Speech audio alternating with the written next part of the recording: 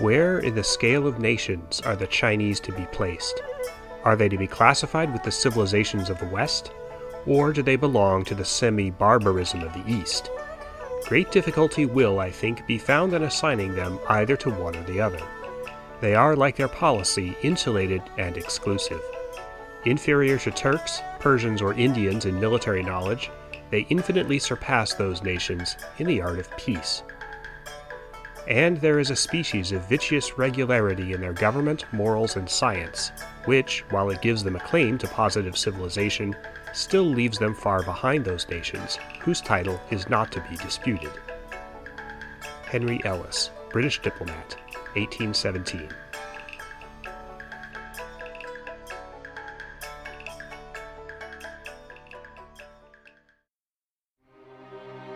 "200 years ago, in the second decade of the 19th century, the world was a strange, fascinating, and precarious place. It was a time of global conflict and uneasy peace. A time of great environmental change.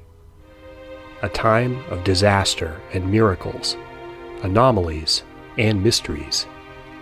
It was a time when our modern world began to emerge, and a time like almost no other in history.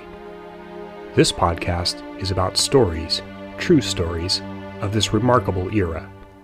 This is the Second Decade Podcast. My name is Sean Munger.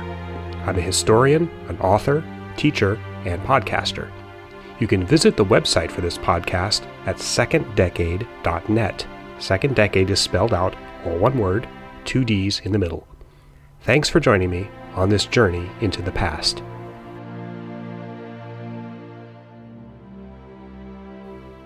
Episode 18, Let China Sleep.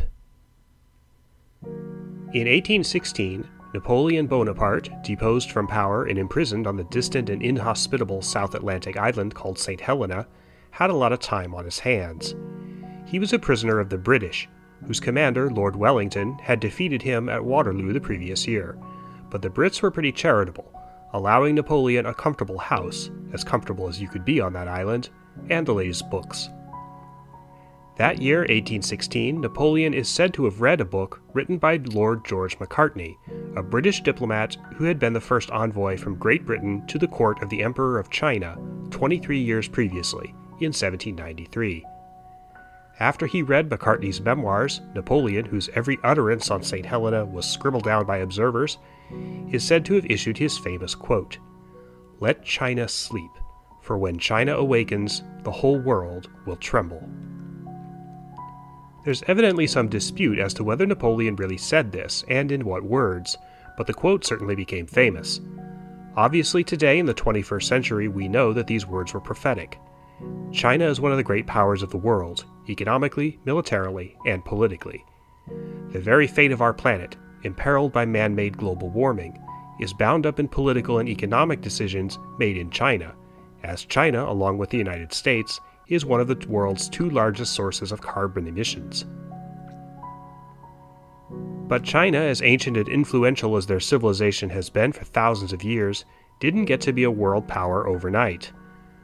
What most Westerners tend to know about Chinese history is either very ancient, like the First Great Wall, built by Emperor Qin Shi Huangdi in 221 BCE, or fairly recent, like the revolution of Mao Zedong in the 20th century, or the famous visit by Richard Nixon in 1972, one of the most influential sleepovers in world history.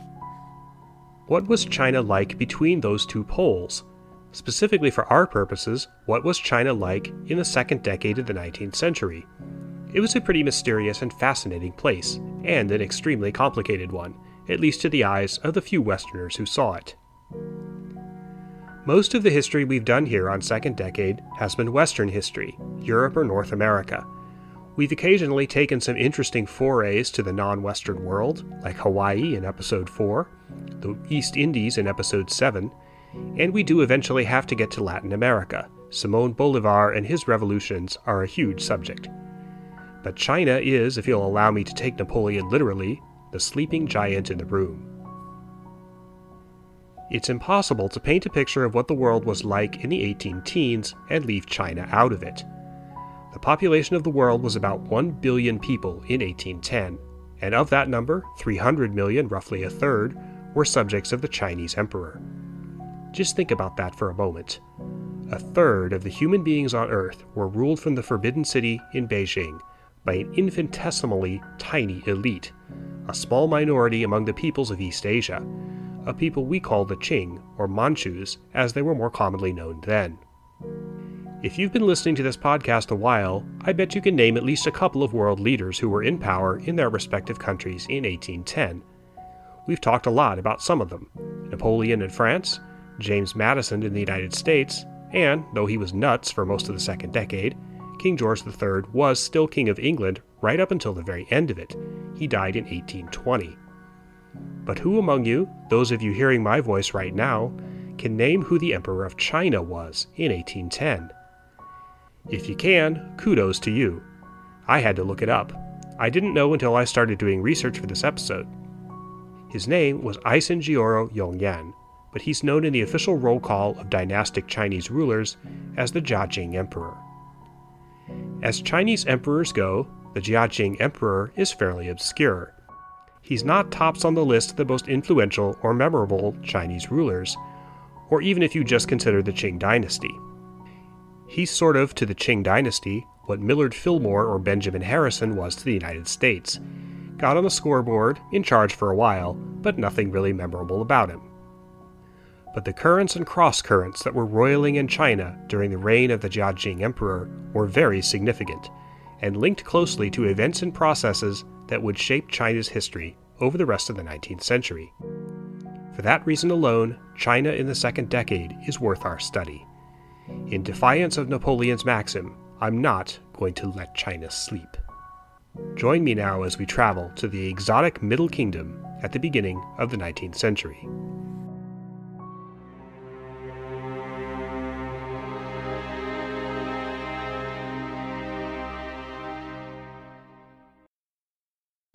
It's impossible to tell the story of the Jiaqing Emperor, Eisenjiro Yongyan, without telling the story of his father. And to understand him, we have to understand a lot of the broader characteristics of China toward the end of the Qing dynasty, and how it got that way. The story of the Qing or Manchu dynasty goes all the way back to the end of the 16th century, with deeper roots going back farther than that. The Manchus were an ethnic minority in Central Asia and the north of China. The region called Manchuria is named after them. They had a distinct cultural identity from the majority of people who lived in China proper, an ethnic group called the Han Chinese. At the end of the 16th century, the leader of the powerful Eisenjiro clan of Manchus, a man named Nurhaci, organized a bunch of warriors and began waging war against the Ming government of China proper. The feud started over some family vendettas. Eventually, the Eisenjiro clan and the military organization Nurhaci started came to be a major threat to the Chinese government. Nurhaci did not live to see his people conquer the Ming, but they eventually did. A very spectacular series of events in Beijing in 1644, which we don't have time to go into, resulted in the fall of the Ming dynasty, whose last emperor hung himself in the palace. The Manchus quickly consolidated control over China, but many Chinese, especially those of Han descent, viewed the Manchus as alien rulers. The Manchus did do a lot of things differently. For one thing, they instituted a revolution in hair fashion. Seriously. Previously, Chinese men would wear their hair in a sort of top-knot style, a man bun as we might call it today. This had to do with Confucian values. The Qing, as a symbol of loyalty to their government, decreed instead that you had to shave the front of your hair, grow the back long, and braid it. The braid was known as a queue. In old photographs of China or Chinese people, or in movies set in China before the revolution, you'll often see this hairstyle. This was unique to the Qing dynasty. The Manchus inherited a very ancient and efficient system of government and the way Chinese society was ordered. The Chinese emperor was called the Son of Heaven and the Lord of 10,000 years. He was believed to be semi-divine, sort of a halfway step between humankind and gods.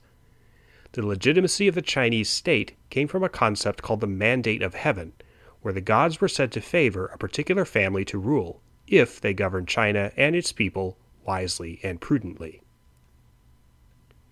The key concept was stability. Unlike Europe, especially after the Renaissance, the idea of civilization advancing, technologically and economically, raising standards of living, even culturally, by developing new forms of intellectual thought, literature, art, etc., Chinese society didn't value that. They valued staying the same. China had developed plenty of technology in its day, gunpowder being one, but by the Qing times, innovation just wasn't a priority. Even art, literature, and music generally looked backwards. Chinese artists trained in the age-old styles of the ancients. A poet in Qing China was gifted because he, or occasionally she, emulated the old literary traditions better than others did. This is hard to understand for Westerners.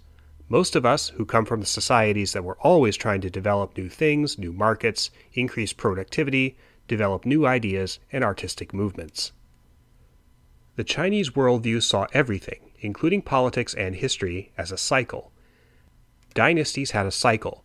A new dynasty would usually take over in a period of political instability and warfare. They'd come in, stabilize the country, institute reforms, and then have a good long run, decades or perhaps even centuries, when things went pretty well. There'd be peace and general prosperity. The new dynasty would have the mandate of heaven. But inevitably, as it tended to do, power would ultimately corrupt the dynasty. As the years wore on, rulers would become greedy, lazy, or slothful. There would be corruption. Rebellions and wars would begin in the countryside. Ultimately, China would descend into a new period of chaos and instability. The dynasty would lose the mandate of heaven, and then somebody else would come in to claim it, and the whole cycle would start all over again. This is how Chinese history works. If you view history this way, it stands to reason that every dynasty has a peak, a moment within that running smoothly period where things were as stable and as tranquil as they'd ever get. In the case of the Qing, this peak undoubtedly came during the reign of Aizinjiero Hongli, known much better as the Qianlong Emperor.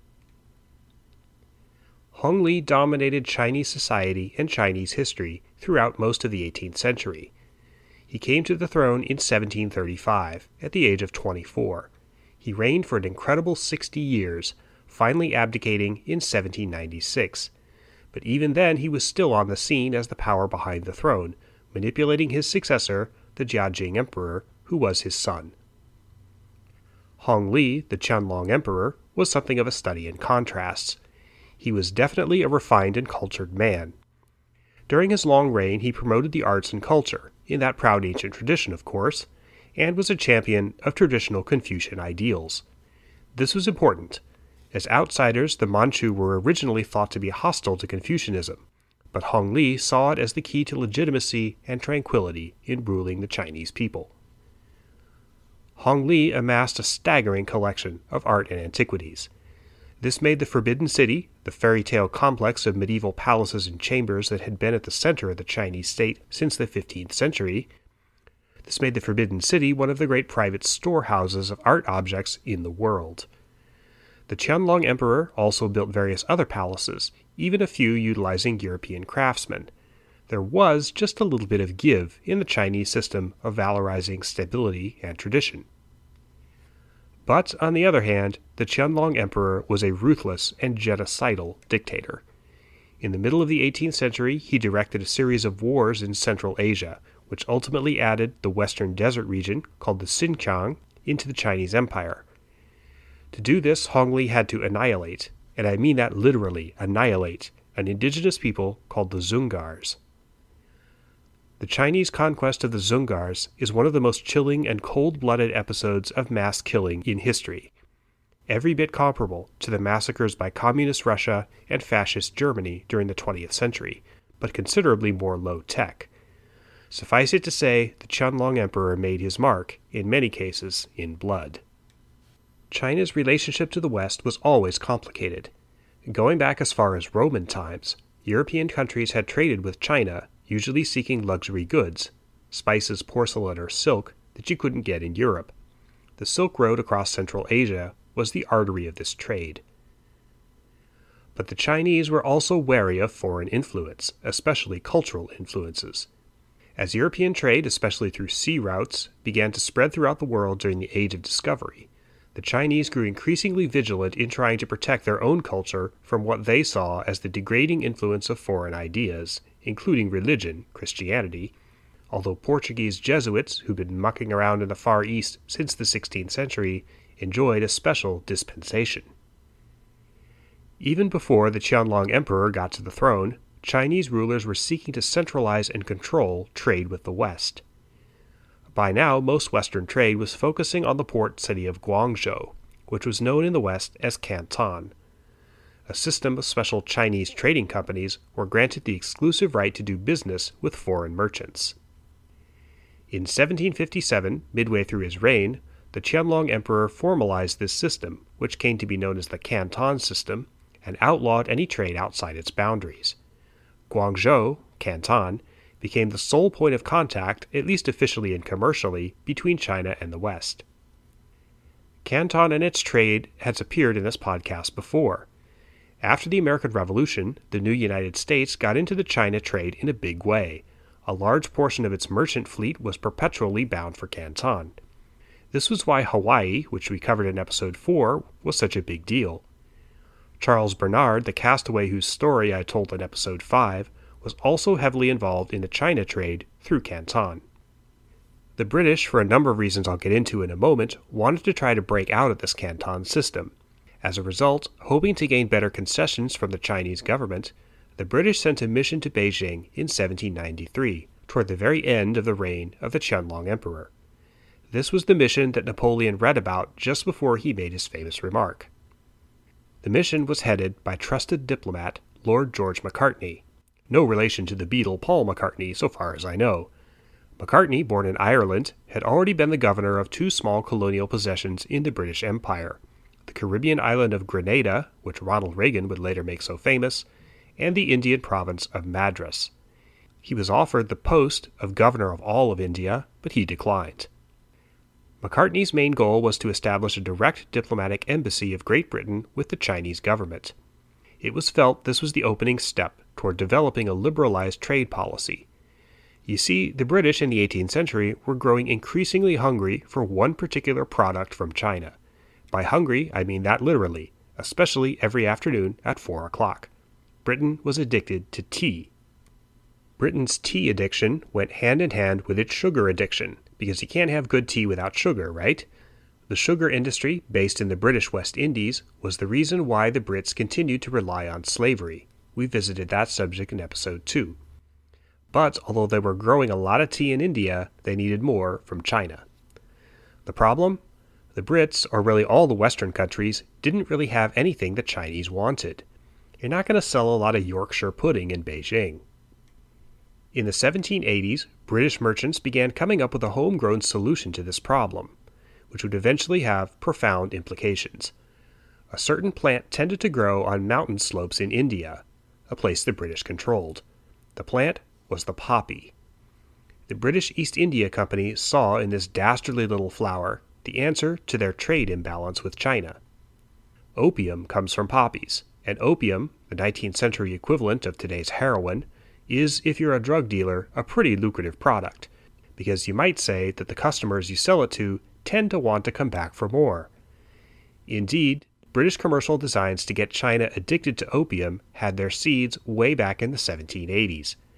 An unspoken part of Macartney's mission was to open the Chinese market for British opium. In other words, he was a drug pusher. For his part, Macartney wasn't really that keen on becoming an 18th century Pablo Escobar. Why not sell them rice, he suggested, conveniently ignoring the fact that China was already the world's largest producer of rice. Anyway, this drug deal was the best idea the East India Company could come up with. After a couple of failed attempts at a diplomatic mission to Beijing, the British government tapped Macartney for the job. He agreed, on the condition that they make him an earl when he got back. In 1792, the Macartney mission set out for China. What he and his fellow white-wigged colleagues were quickly to learn is that the Qianlong Emperor and his people were sticklers for form and ceremony. While the Chinese were gracious hosts on Macartney's 1793 tour of the Middle Kingdom, putting them up in lavish country estates on their journey from Tianjin to Beijing, they weren't very eager to get down to brass tacks. Indeed, the major issue that Macartney and his people spent negotiating in China was not trade restrictions or cultural exchanges, but the proper way of showing obedience and respect to the Qianlong Emperor. Everyone was supposed to kowtow to the emperor in his presence, 9 times in fact. Macartney, who was eventually scheduled to meet with the emperor, refused to do this. He was, after all, a subject of the great, if often crazy, King George III, and he wouldn't show a foreign sovereign any more deference than he would his own king. In England, when you saw the king, you were supposed to go down on one knee and kiss his hand. Macartney offered to do this to the emperor in place of the 9 kowtows, which involved getting down on both knees and touching your forehead to the ground. We can't have that. The Qianlong Emperor, who in any event would not stand the idea of a foreigner touching him, grew exasperated and almost called off the meeting entirely. The envoys, the Chinese Grand Council said, are totally ignorant of the proper ceremonies. These are ignorant barbarians, and it is not worth treating them with too much courtesy. Ultimately, a compromise was struck. Macartney, when he met the emperor, would get down on one knee, not both, and we'd just forget the hand-kissing stuff. On September 14, 1793, the Chinese emperor met a European diplomat for the first time. All was smiles and good cheer, of course. Hong Li even treated the Brits to a sumptuous banquet. Macartney wrote, "The emperor's manner is dignified, but affable and condescending." The British did not get what they wanted out of the mission. They didn't quite appreciate that the Chinese regarded the mission as one of tribute, rather than negotiation. It's not surprising they saw it that way. From the Chinese perspective, the British still didn't have anything they wanted. In a letter to King George, Hong Li stated, quote, "Our celestial empire possesses all things in prolific abundance and lacks no product within its borders. There is therefore no need to import the manufactures of outside barbarians in exchange for our own produce." End quote. Macartney and company sailed back to England. They did make him an earl. He died in 1806. Hong Li, the Qianlong Emperor, abdicated in 1796. He did this as a gesture of respect to his grandfather, who had reigned 61 years. Hong Li didn't want to reign longer than he had. The throne passed to his son, his 15th son, Aisin Jiero Yongyan, the Jiajing Emperor. The Qianlong Emperor himself died in 1799. Poor Yongyan could never quite get out from under his illustrious father's shadow, and he couldn't have known, even at the start of the second decade, that the peak of the Qing dynasty had passed, and that he was the first Manchu emperor to preside over what was to become the beginning of the end of the dynasty.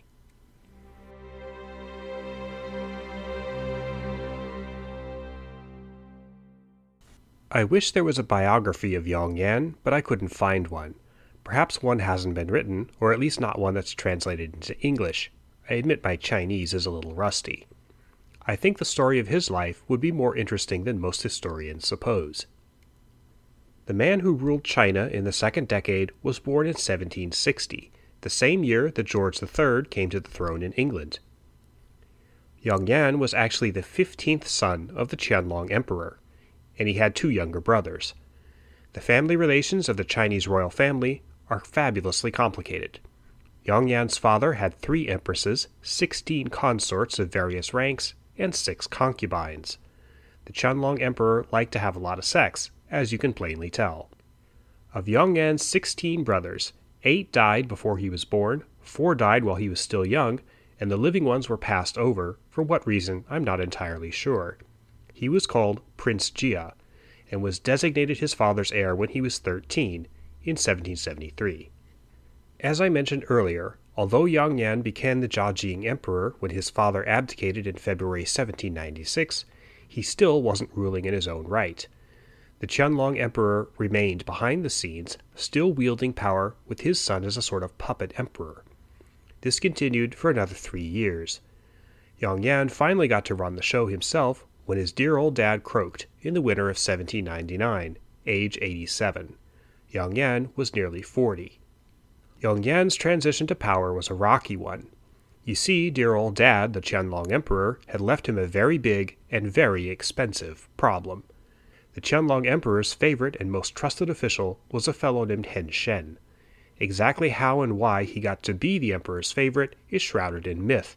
There's a story that he resembled a beloved concubine who committed suicide after an accidental slight against the emperor at court. The legend is that Hong Li thought Hen Shen was the reincarnation of this dead concubine, and thus granted him extraordinary privileges. Who knows if that's true? But what is undoubtedly true is that Hen Shen was incredibly corrupt. I mean, the scale of his thievery and his brazenness is so audacious that you almost can't believe it.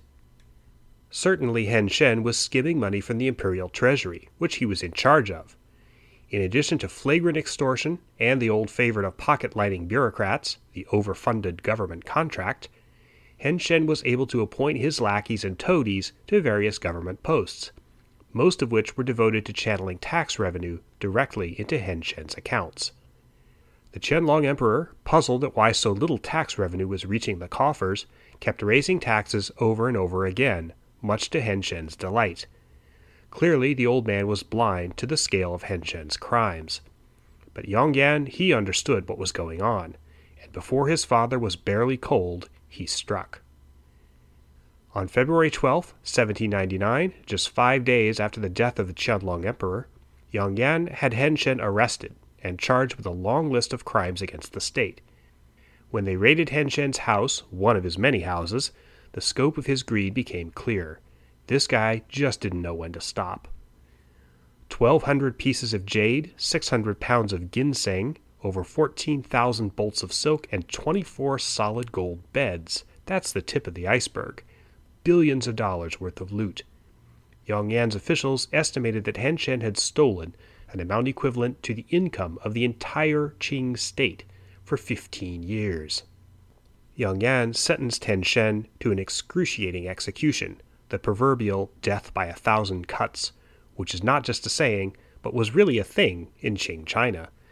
The emperor then kindly commuted the sentence, if Hen Shen would agree to hang himself. The rope he did it with was inlaid with gold, because, of course. Still, even after Hen Shen was dead, his influence lived on. There was a substantial faction of corrupt officials who had been in league with Hen Shen. The Jiajing emperor wasn't so quick to replace them. In imperial China, it was especially hard to replace bureaucrats, who were sort of a social class unto themselves. It was through a very extensive system of bureaucratic offices, most of them filled by Han Chinese, that a tiny minority of Manchus was able to administer 300 million people of China. Yongyan had a lot of other headaches, too. One of them was called the White Lotus Society. That name conjures up images of some kind of cabal who hang around in robes and masks and have a secret handshake or something, like the henchmen of villains in a James Bond film, or maybe the Orgy Society from Stanley Kubrick's Eyes Wide Shut. In reality, the leadership and even membership of this group was pretty nebulous. They blended into the local population, which made it pretty hard for Qing soldiers to hunt them down. Basically, they were religious in origin, believing that a future descendant of the Buddha would come to Earth and usher in a new era of peace and prosperity. The Qing didn't like the White Lotus folks because they advocated a return to the Ming Dynasty, which was, after all, Han Chinese. They were also tax protesters. Under the Qianlong Emperor, the government cracked down on the White Lotus Society, and there was a major revolt in the 1790s, which kept smoldering faintly on for the next 10 years or so. But then, during the second decade, in 1813, the White Lotus problem flared up again in a new guise. This time, it might have toppled the dynasty. In another example of the many connections between far-flung events in the second decade, you might be intrigued to know that the 8 Trigrams Uprising, that's what this particular revolt was called, had been inspired in 1811 when Lin Jing, a member of an offshoot of the White Lotus sect, observed the Great Comet hanging in the sky that year. This comet, visible with the naked eye all over the world, was remembered and recorded by many observers in the second decade. In Europe, it was thought to be a harbinger of war, and those who believed it thought Napoleon's invasion of Russia in 1812 fulfilled the prophecy. In China, the Jiajing Emperor proclaimed that the Great Comet was a symbol of heaven's blessing of his government, that the dynasty still had the mandate of heaven. Lin Jing and his friends came to exactly the opposite conclusion. They interpreted the comet as a sign from the gods that it was time to rise up, kick the Manchus out of the Forbidden City, and send them back home. Since the White Lotus Society already believed in the restoration of the Ming Dynasty, this wasn't too far a jump. Throughout 1812 and the first part of 1813, the leaders of the Eight Trigrams sect met and conferred in secret, trying to lay the groundwork for their coup. Somebody from the group made contact with the eunuchs of the Forbidden City. The eunuchs were the secret backbone of the Chinese court.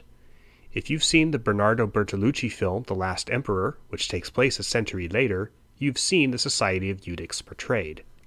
These were, as their name suggests, men who, shall we say, lacked some key parts of their anatomy. For hundreds of years it was a tradition for eunuchs to serve the emperor and his family in the Forbidden City. It was also a form of social mobility. Poor families from the provinces would have their sons deliberately castrated and then send them to Beijing in the hopes they would gain employment in the emperor's court. Many did. But many of the eunuchs were also skillful plotters and intriguers, as the Eight Trigrams incident shows. In the summer of 1813, the leaders of the Eight Trigrams fixed the date of September 15th as the time for their attack. They had a stockpile of weapons, and the plan was to take over the Forbidden City while the Jiajing Emperor was at his summer palace 50 miles away. Coordinated uprisings would also begin in several key towns in various provinces. The eunuchs who'd thrown their lot in with the rebels opened the gates to the city on that day. The rebels wore white cloths tied around their heads and waists. About 80, out of a force of 250, made it inside the Forbidden City, and fierce fighting broke out between the Eight Trigrams rebels and the Qing guards. Yongyan's son, Prince Mianing, the future Daoguang Emperor, then in his early 30s, grabbed a musket he secretly owned. They were supposedly forbidden in the Forbidden City, and he joined the fighting personally, an event that won him much respect. The rebels, though, had lost the element of surprise. As they began to fall back, the guards gained on them. Ultimately, the Eight Trigrams rebels fled the Forbidden City. 31 of the rebels were killed, 44 captured alive, most of them tortured afterwards. About 100 people inside the Forbidden City were dead. The emperor himself was unharmed. For months, Qing bannermen, that's what the Manchu soldiers were called, scoured the countryside hunting down the White Lotus rebels. But the thing about rebellions in China in the 19th century is that it was like playing whack-a-mole. Every time you hammered one down, another would pop up somewhere else. Indeed, the seeds of the great rebellions that would rake China in the later 19th century were definitely growing out of the ground the White Lotus Society had cultivated.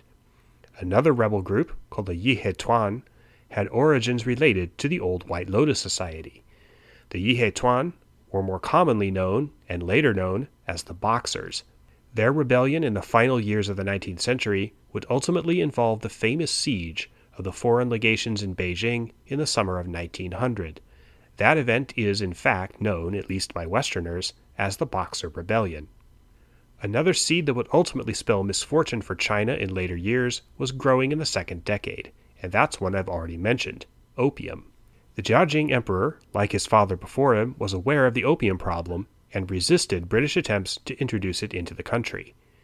Chinese port officials were hostile toward the importation of opium, and since 1796, the British East India Company had been trying to circumvent them by importing opium into China through middlemen in Macau, then a Portuguese colony.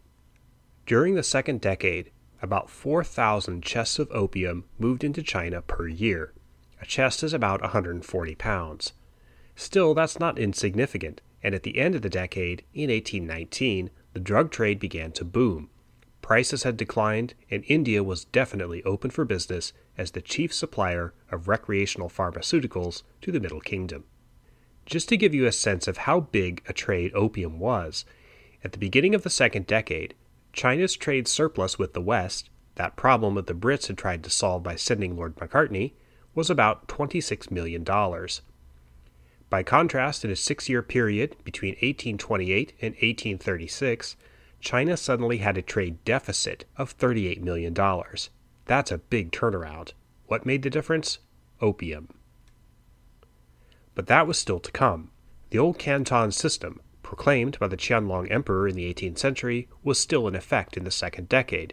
The Jiajing Emperor wouldn't change it. The British, who hadn't done so well with that Macartney thing, decided they'd try again. In 1816, they dispatched another diplomatic mission to try to establish an embassy in Beijing, as a first step toward reducing those trade barriers that was such a bee in Britain's bonnet. The 1816 mission to China was led by William Pitt Amherst, an earl, another one of those dependable British noblemen in the Foreign Service. A few veterans of the 1793 Macartney mission were in tow. One of the diplomats, Henry Ellis, later published the Journal of the Mission, full of minutiae and observations about the mysterious land of China that readers back home in England would doubtless find fascinating. This episode opened with a quote from Ellis's book. Like the Macartney crew before him, the Amherst mission was treated lavishly by their Chinese hosts, at least up to a point. After a long sea voyage, they took a leisurely trip from Tianjin, the main port that services the capital, toward Beijing proper. Along the way, there were many preliminary meetings with Qing officials, mandarins the British called them, and several sumptuous banquets. Ellis described one. Quote, "The custard and the preserved fruits with which the dinner commenced were very palatable. I cannot say that I much liked the bird's nest soup. It was too gelatinous and insipid for my taste. Nor did the various additions of shrimps, eggs, etc. improve the compound. The shark fins were not more agreeable. The Chinese eat as well as drink to each other, and a mandarin who stood behind us regulated the times of commencement, both in the dishes and cups of wine. The wine was heated and had not an unpleasant flavor. It is not unlike sherry."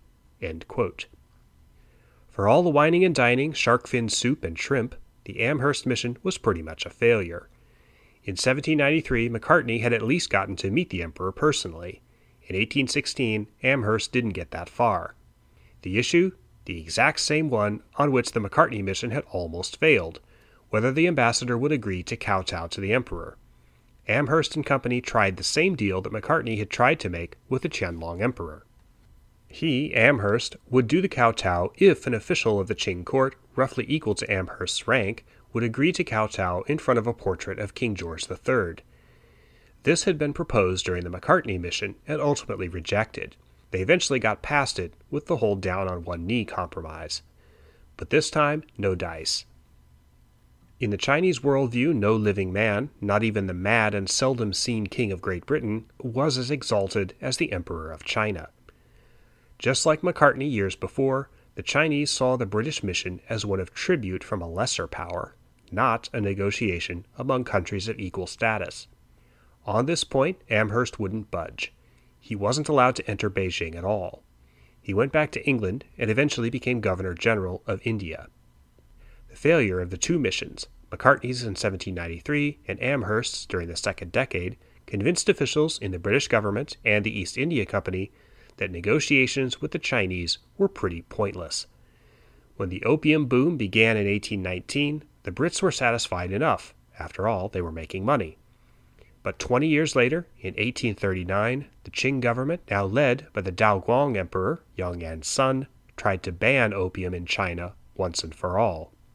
The result was the Opium Wars, one of the most brazen and cruel acts of Western imperialism of the 19th century. The British retaliation against China, military force used to defend a Western power's ability to deal illegal drugs in a foreign country, ultimately led to the system of unequal treaties and the carving up of China by Western powers, which would fatally weaken the Qing dynasty and lead to its eventual overthrow in 1911. That very long story is beyond the scope of this episode. At the end of the second decade, on September 2, 1820, Yang Yan, the Jiajing Emperor, died at his summer palace at Jehol. He was 59 years old. The cause of his death is unclear. Some say he was struck by lightning. That would have been quite a way to go for a divine Chinese emperor, but the reality is probably something more mundane, a stroke maybe, or a heart attack. Yang Yan was known to be quite fat. His son, Prince Mianing, assumed power as the Daoguang Emperor. He ruled until his death in 1850.